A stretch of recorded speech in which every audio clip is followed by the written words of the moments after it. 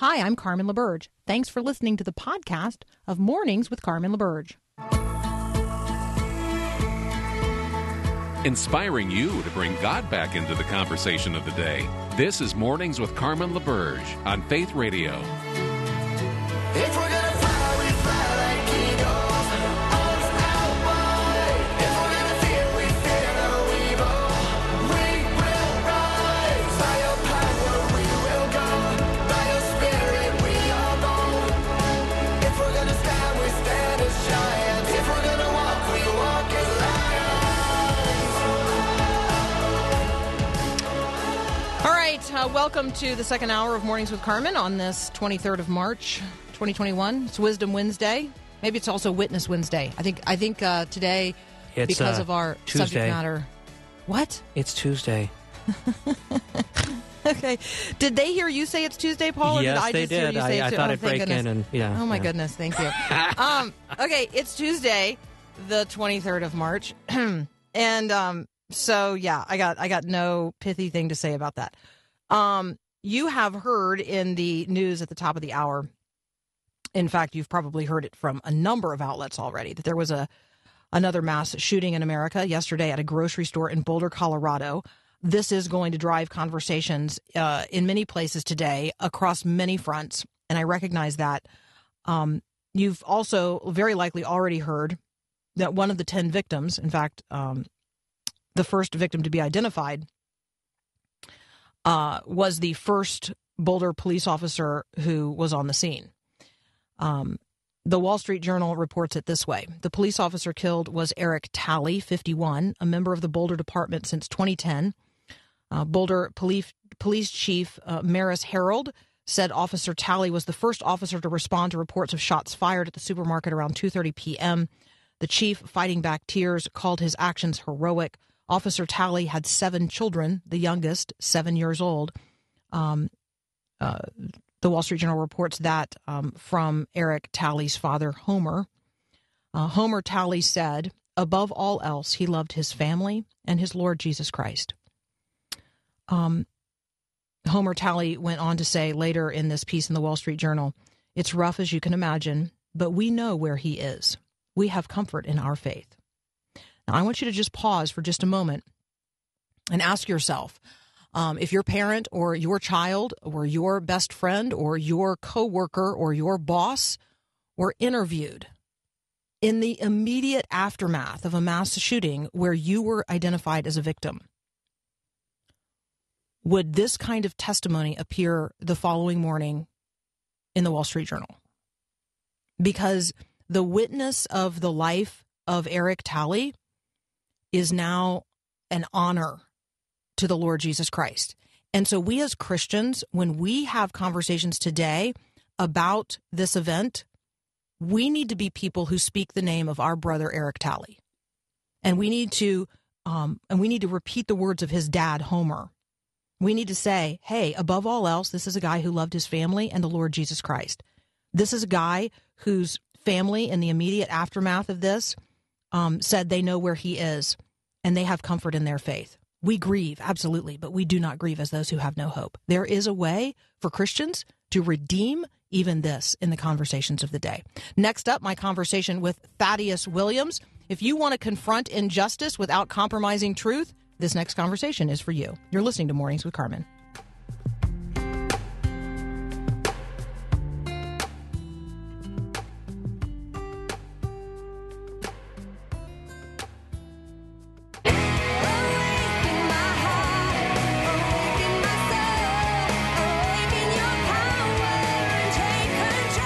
I'm excited to bring you Thaddeus Williams.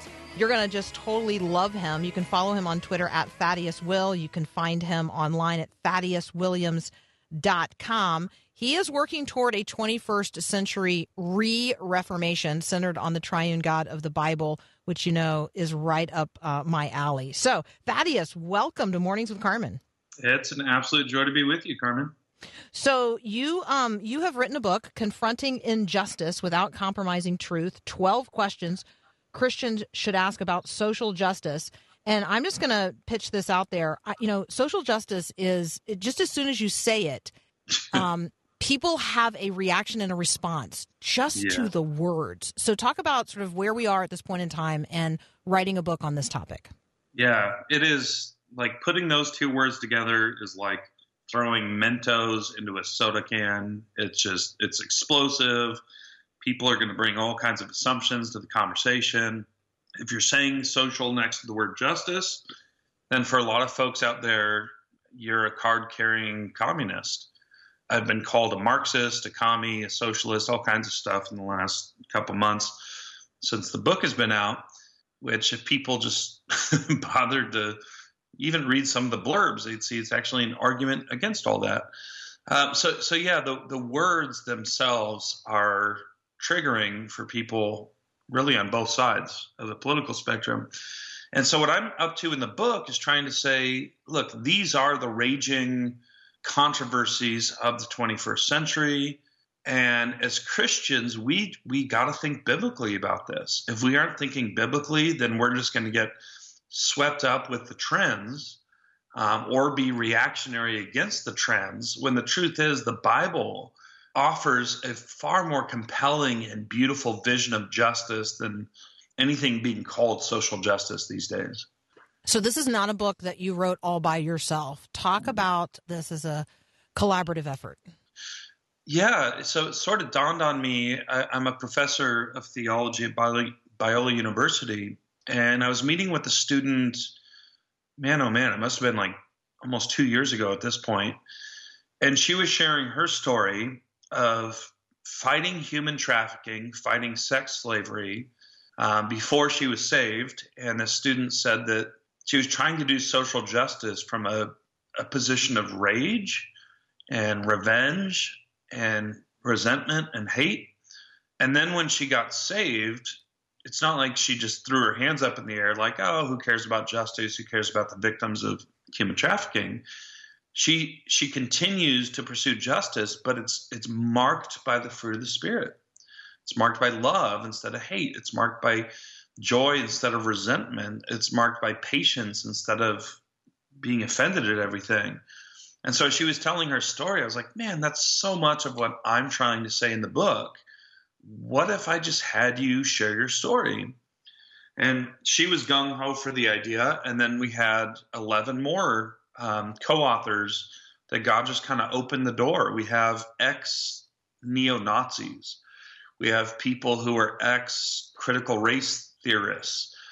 Just a vast spectrum of people who've been set free from really bad ideologies because of the gospel. And for me, that's my favorite part of the book is honestly their stories, because it puts flesh on the bones of what I'm arguing and shows you that God is alive and well and moving people into justice in a way that starts with the gospel first. All right, if you're going to read one book on confronting injustice without compromising truth, that's the book you should read, Confronting Injustice Without Compromising Truth. 12 questions Christians should ask about social justice. Thaddeus Williams is the primary author. Other people's stories are told in the book as well. Thaddeus, talk with us about celebrating like social justice and yet asking good questions about it. Yeah, so what I found is it's helpful to just make a basic distinction. Mm-hmm. In the book, I talk about the kind of justice as Christians we should rally behind. I call that social justice A. This would because be, it's awesome. Yeah, A is for awesome. This would be our brothers and sisters in the first century overturning the human dumps of the Roman Empire, where unwanted kids were cast away like garbage. And our brothers and sisters who understood the gospel, that God adopted us when we were unwanted. He brought us into his family.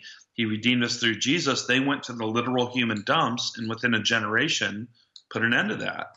This is Dietrich Bonhoeffer and the resistance movement standing up against Hitler and the Nazis. This is Christians abolishing slavery in the UK under William Wilberforce, in America under, Harriet Tubman, Sojourner Truth, Frederick Douglass. So there is a kind of justice that as Christians we should get really excited about. because it's commanded in Scripture. Do justice as a recurring biblical command. But then there's this other kind that I call social justice B. For bad.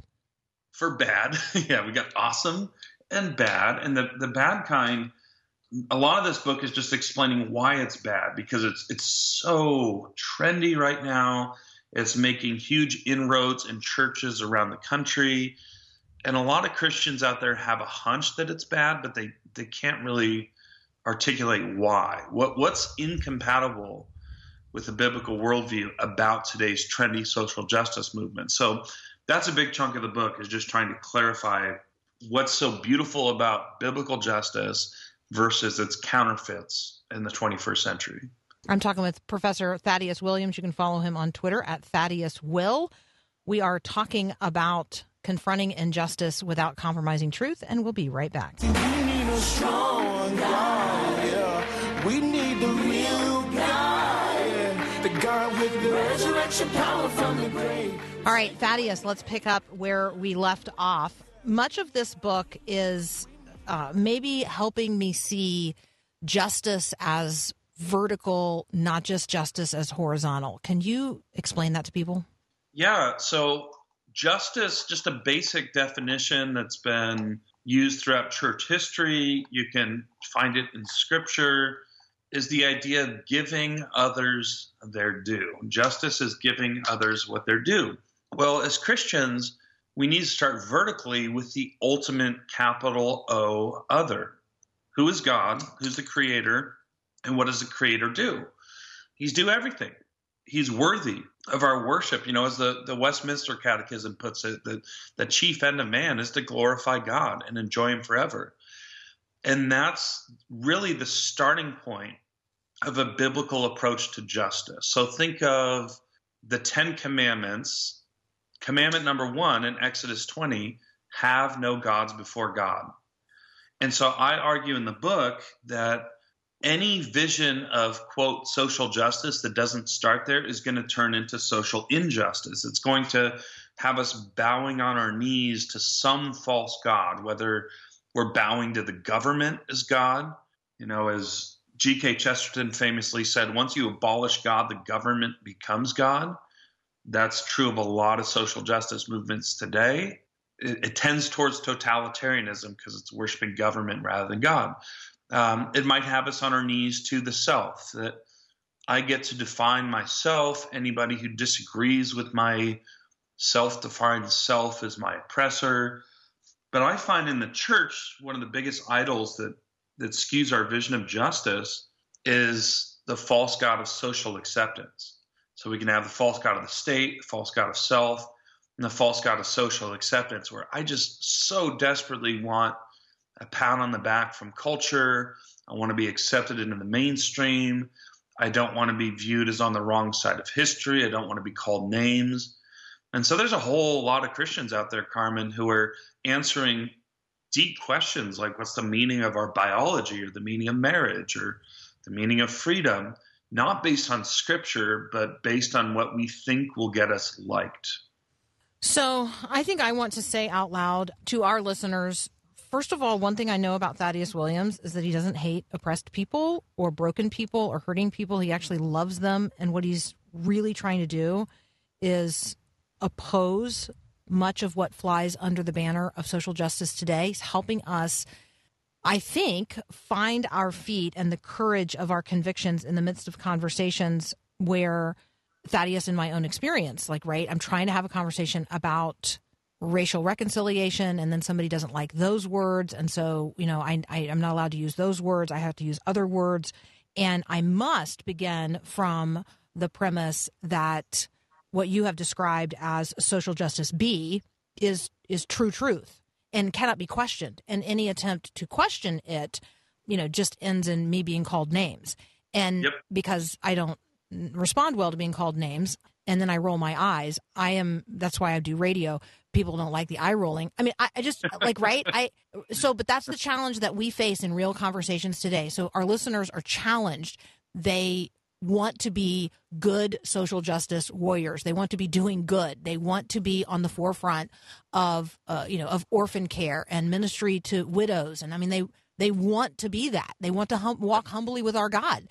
And yet, as Christians, it's hard right now in the culture to even enter into this discourse. Yeah. And part of the problem there is something I describe in the book as, I call it the Newman effect. And the Newman effect, this goes back to one of the most viral interviews ever. But it was a 2018 interview between a Canadian psychologist named Jordan Peterson, who many of the listeners are probably familiar with.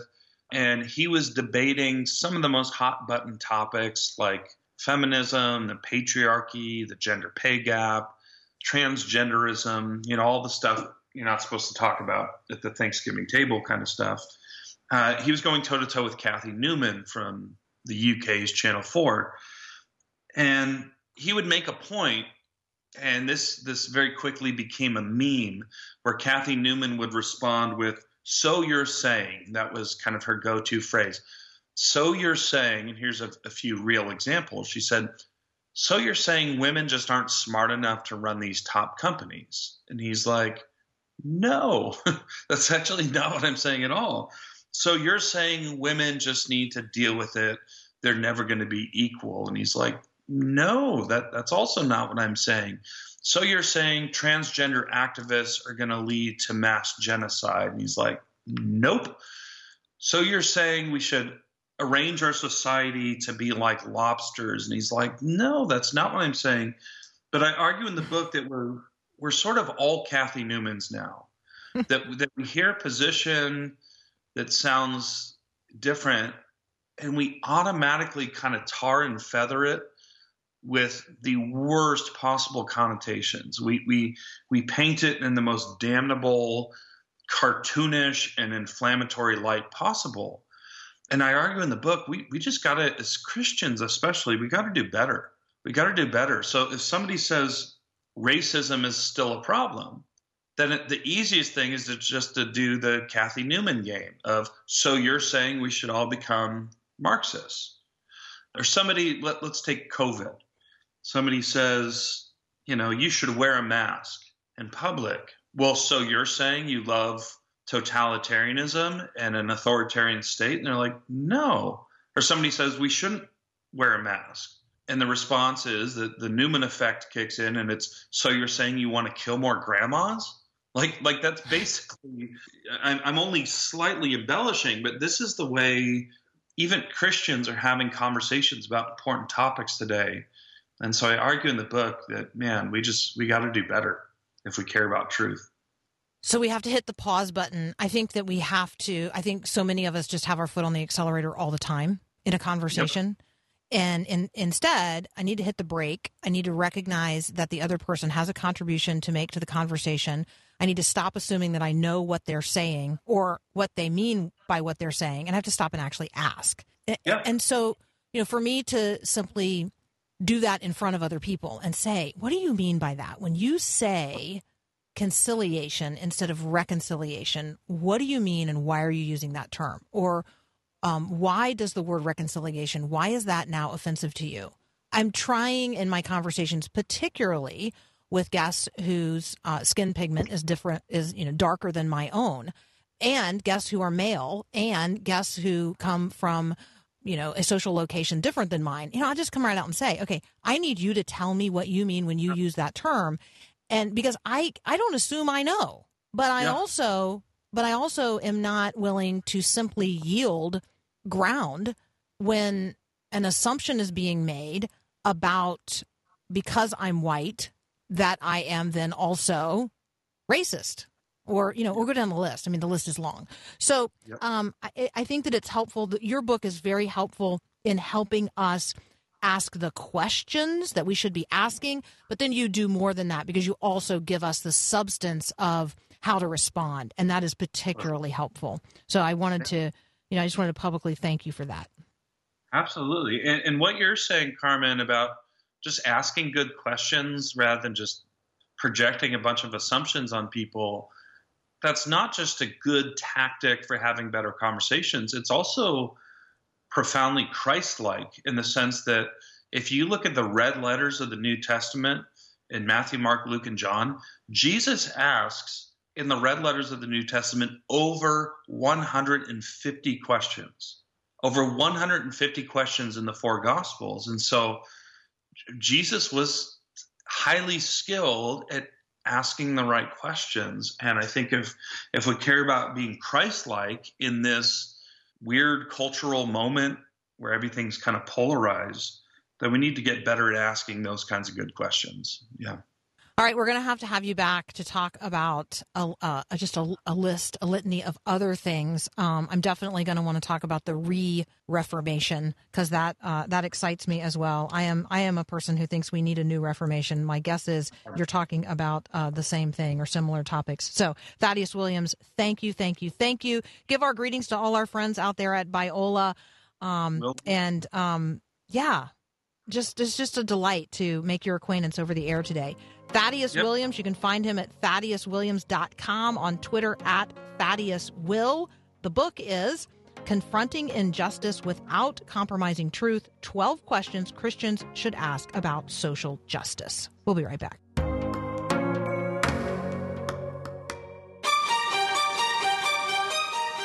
All right, let me ask you this. Do you want to make the world different? There are things that, you look around and you say, I wish that were different. And you've thought, I wonder how I could change the world to change that reality. So what kind of change and in what direction would you press or push? How would you do it? Well, Dr. Jimmy Cook got a new kind of education on a trip to Africa, and he started to be changed. It started to change the way that he thought about things and looked at the world, and then he wanted to see things change. He joins us next to tell his story and extend an invitation to each one of us to be the change we want to see. That's up next here on Mornings with Carmen.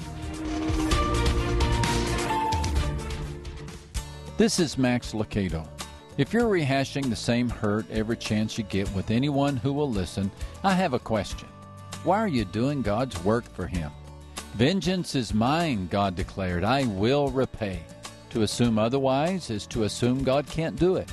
When we strike back, we are saying, I know vengeance is yours, God, but I just didn't think you'd punish enough. I thought I'd better take this situation into my own hands. May I restate the obvious? If vengeance is God's, then it is not ours. God has not asked us to settle the score or get even, ever. Forgiveness is not saying the one who hurt you was right. Forgiveness is stating that God is fair and he will do what is right. After all, don't we have enough things to do without trying to do God's work too? This is Max Lucado. There's always a reason to always choose joy. There's something deeper that the world can't destroy. Smile when you think you can. Joining me now, Dr. Jimmy Cook. Jimmy is Jimi if you're looking for him online. The book is Hand Delivered Hope. The organization is Be the Change Volunteers. I am so delighted, Jimmy, to have you on Mornings with Carmen. Welcome. Oh, thank you so much for having me. All right. So I want you to imagine that we were having this conversation before you went to Zambia. How would I have introduced you? You would introduce me as a professor of orthopedics who had not experienced the power of hope, the power of true joy, and the power of education in the developing world. So a guy who had a traditional education, but not the best education you could get yet. So I ask you it that way so that when we tell people, who you have become and what you are doing now, it's not that you were nothing before you went to Zambia. It's that God took who you were, grabbed your heart, changed your mind, and then radically mobilized your life. I mean, it is a story of real transformation. And so something changed you. Something changed your mind, your ideas, your perspective, your activism, your life. Introduce people to what God did in and through you in Zambia.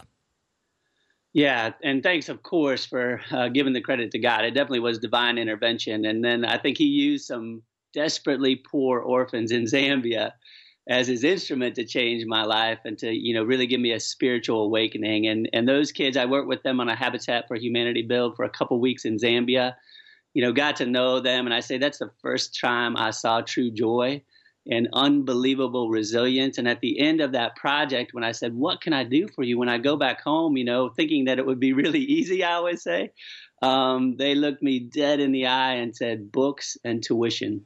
And I say those two words, changed my life. It set me on this course to really try and deliver that to as many kids and adults that we can, because the power of education brings a power of hope for a future, because that's what brings jobs to a community, and that's what can change really a family, a community, and then even a country and a nation and the world if we keep going on that route.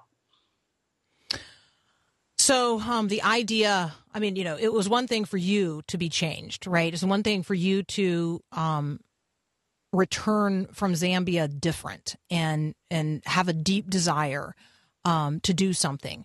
But the idea for Be the Change Volunteers, which we will describe as BTCV, Be the Change Volunteers, really happened in Rwanda. So what triggered the desire to start an organization that would mobilize others to be the change they want to see? That's right. From those kids in Zambia, we were convinced we had to help as many kids as possible. But we really, honestly, we didn't think that we would start education-focused development aid organization. But we had on that trip to Zambia, we had the opportunity to do what we thought would be a one-time school build in Rwanda. And then I say, we went to Rwanda. And we saw this genocide, rubble, devastated community, kids that had no opportunity for school, safe school, secure school, where teachers were there and engaged for over a decade. And we just saw that they then could take a little spark of hope, a little flip of a switch in terms of infrastructure and a secure environment to safely go to school, where teachers would come and engage and parents would encourage their kids to go to school. And then they did more than we could ever imagine with it. And so at the end of that bill, we had an amazing interaction with a Rwandan woman who had been through the genocide and see just the atrocities that, you can read about, hear about, which are unimaginable still to me, even been there. And she said, we can't change the past, but you have helped us change the future. And that just set us on the course. Christy and I, my wife, we looked at each other and said, this is what we got to do. This is what God has put on our hearts. And then just so many incredible people, and it will restore. I think if you read the book, if nothing else, it will restore your faith in humanity, because it did for us. Is so many people engaged and just said, we're all in with you and we'll help you do this. I can't wait to have you introduce your South African son here in just a moment. But I want to direct people to the website, bethechangevolunteers.org, bethechangevolunteers.org. Easy access there to the book, Hand Delivered Hope. Jimmy Cook is my guest. Jimmy is Jimi. He has co-authored this book with Christy Cook, his wife, and Grant Venable. Let's do one more thing before we have to take a very brief break. Because there was a trip to Cambodia that changed something then yet again for you. Let's talk about how you do what you do and how you have learned the necessity of doing it in culturally appropriate ways. Yes, Cambodia was really the one I say, smacked us in the face in really good ways, because it was about our third project and we were, understanding it, but we were, very new to this. And we learned that the cultural appropriate way to do this is so critical to sustainability. And what I mean by that is that in Cambodia, for instance, the color of the school was really important. That had really big meaning for different sects of the community. And then just paying attention to cultural norms that could, really put up walls if you weren't careful about it. And so that really set us on a pace to where we had to take a lot of time. So now preparing for a project, when we go, it takes about 1.5 to 2 years, because we've got to get that community involvement. We've got to understand to respect the culture. And then the cool thing is you learn so much, you get a cultural experience that just is so unique and so beautiful. And then that builds the relationships that makes it sustainable. And so, yeah, we've learned some of the things the hard way. I won't lie to you about that. And you'll read some of those scary, funny, embarrassing stories in the book. when you get to that. But now that we understand that, it's really been a launching point, because that gives us common ground with the community. And again, says, you know what, we do value your culture. We're not going to build American schools. We're not going to invoke an American curriculum. We want to learn from you as much as you're going to learn from us. And honestly, we always learn more. The website is BTCV, Be the Change Volunteers.us. And I want you to check it out. The book is Hand Delivered Hope. You can also simply type in BeTheChangeVolunteers.org. Get there the same way. Jimmy and I have to take a very brief break. When we come back, I'm going to have you introduce us. I'm going to have Jimmy introduce us to his South African son. That's up next here on Mornings with Carmen.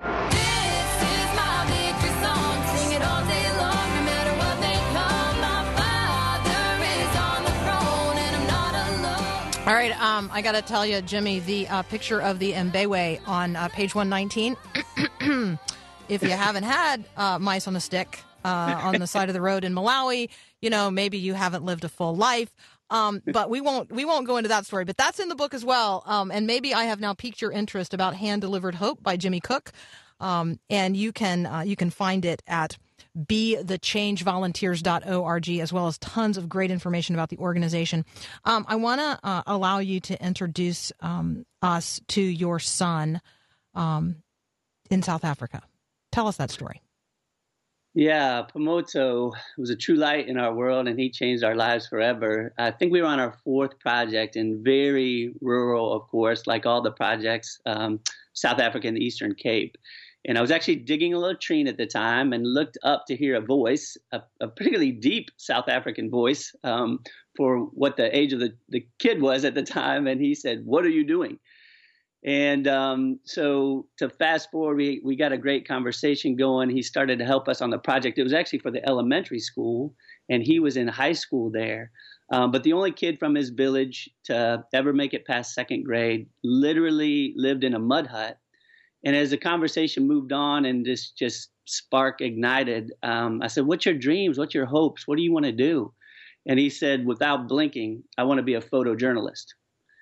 And again, you know, picture where we are in the world. Mm-hmm. And that word, it just shocked me that he would even know what it is. And I said, "Wow, how do you know what that is? And, you know, why?" And he said, "Well, I do get magazines and I see these pictures, and one picture tells an entire story." And he goes, "That's what I want to do." And I just, you know, was speechless, of course. And it just really connected us together. And Christy, my wife's a great photographer. And so the rest of the bill, pretty much, he spent with her kind of getting to work on all that. And we got him to, through a lot of, and you'll read that story in the book, but through a lot of logistics, we got him to come to the U.S. and live with us. And imagine this, we had no biological children. And so we started with a 16-year-old South African young son. See, that seems totally right. Right. It's totally a God thing. Yeah, go ahead. That's the next book. The next book is all about Pomoto. A couple of things then to just finish his story today. He lived with us and got to university. He accomplished his goal. Unfortunately, he passed away right after he graduated. Mm-hmm. With best university in all of South Africa, degree in photojournalism, and his picture, which tells an entire story, is the cover of the book. Mm-hmm. So when people ask me what my favorite part of the book is, it's the front cover, because that's a Pomoto picture, and all his dreams did come true, and he has changed the world. So he went from being on, you know, one of the communities we delivered hope to a deliverer of hope. He went on multiple projects with us, and again, just changed our lives forever. And I would love it if you really look at that picture on the front and think about him when you get the book. It's so dear. It's such an important part, I think, of this story, and the way that God knits people into our hearts and lives, how he uses us to change one person's life or the life of a community, and then in turn uses them to change us. I think there is something here, Jimmy, about how God is knitting his people together around the world into one family. There is something in here. This is about changing the way education happens around the world, without a question. I mean, that's obviously what you guys are doing, build and educate and change.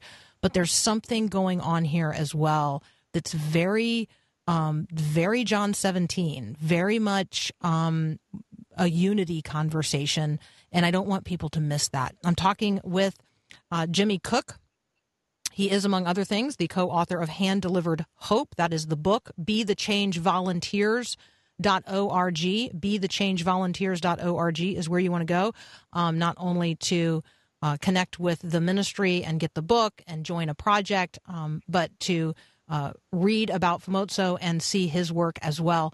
I'd love for you to tell people, like, there are changers, like, right? So the people go on these trips, first of all, let's say that, and then and they then become these changers. Maybe tell us a changer story. Yeah, and it really relates to what you just said. That was so spot on. And one thing that we've learned from that is just that, these people that are willing to give their time, talents, and treasures, and they, come from all over the world and all different backgrounds, and they're willing to go and do that. And then they learn exactly what you just said, that it really is a global community. And we do share the same hopes and dreams. And so the pathways and the locations may be different, but we can really come together as one people. And then that is the cliche, the beautiful cliche, that when that happens, the total is greater than the sum of the parts. And it's just a beautiful thing to see, because they go to be changers. So they volunteer in our projects to work hand in hand, shoulder to shoulder with these developing world communities, to give them the hope and to give them the spark that then they take forward to change their whole community through the power of education. But what's so interesting is then, like you just said, they're changed themselves forever. And it's so interesting because invariably, every single time, the people that go on a first-time project, they say, you know what, I got so much more than I gave. And I've changed my perspective, my life forever. And I feel connected to this community that I never even knew about. And now I know about Rachana in Cambodia. I know about Miss Jean in Zambia. I know these people's stories and lives. And I get to share those to my family back here. And it will, really change the way we approach things and the way we do life. All right, I want to have a whole conversation about regenerative orthopedics, because that sounds really cool, but we don't have time for that today. So Jimmy has a day job, which is also kind of cool, very cool, actually. He is the co-founder and board chair of Be the Change Volunteers. You can find them at BeTheChangeVolunteers.org. I couldn't more highly recommend the book, Hand Delivered Hope, or that you connect with this ministry. Let's do this. Let's cast a vision here for just a moment, Jimmy. God has placed some nations on your heart going forward for Be the Change Volunteers. What are those nations? So I have to channel Famozo here and do what he said. And it comes from a story of him. And we, once we got him here, of course, we had to go to Disney World once we got him here. And so we went to a show there, and my sister was with us. And we walked out of the show, and my sister said, Famozo, what was the best part? And he said, everything. Everything was the best part. And I just love that philosophy, right? Because it's just like, everything is the best, and we can glean something from every part of it. So I use that answer to say everywhere. We'll go everywhere. And there are so many communities, all around the world that can really, we can impact, but also can impact us. And so, we've been to 17 different countries now, where we just finished our 53rd project, about 7,000 kids in our school. And I'm really proud to say that now 50% of those are girls. And so we want to keep doing that. We want to go anywhere that the need is there. The community involvement is shown and the sustainability is there. And then we just want to partner with those communities wherever it is. And just because everything is the best and everywhere is the best. Okay, so if you're listening right now and you have a place on your heart, and you know that education in that community could radically change lives, I want you to reach out and start the process. BeTheChangeVolunteers.org. And if you just want to join the effort, that's the way you do it as well. BeTheChangeVolunteers.org. Jimmy, blessings upon you and Christy and the organization. Thank you so much for joining us today on Mornings with Carmen. Thank you so much. Absolutely. All right, we'll be right back. Puppies are cuddly. Puppies are cute. They're Okay, a puppy update by demand of listeners in Hartford, Connecticut, and because it's National Puppy Day. Thank you, Paul Perot, for bringing me up to speed on that. Yes, the puppies have had their 3-week visit to the vet yesterday. They are fat as pigs. They are very, very healthy. And today I'm supposed to start, feeding them some puppy chow mush. So I don't know. I don't know about these things. One of them is blind. So we're going to have one special needs puppy to place. Maybe God has put that on your heart. Apparently, we're calling him Bartimaeus. Apparently, he's not going to know the difference. He's never going to know that he lives in a sighted world. So there you go. Open the aperture of your life today in the spirit of Fomotso and let a little more of God in, that the world might be changed through him. Have a great day. God bless. Thanks for listening to this podcast of Mornings with Carmen LaBerge from Faith Radio. If you haven't, you can subscribe to automatically receive the podcast through iTunes or the Google Play Music app. That way you never miss an episode. It's also available anytime at myfaithradio.com.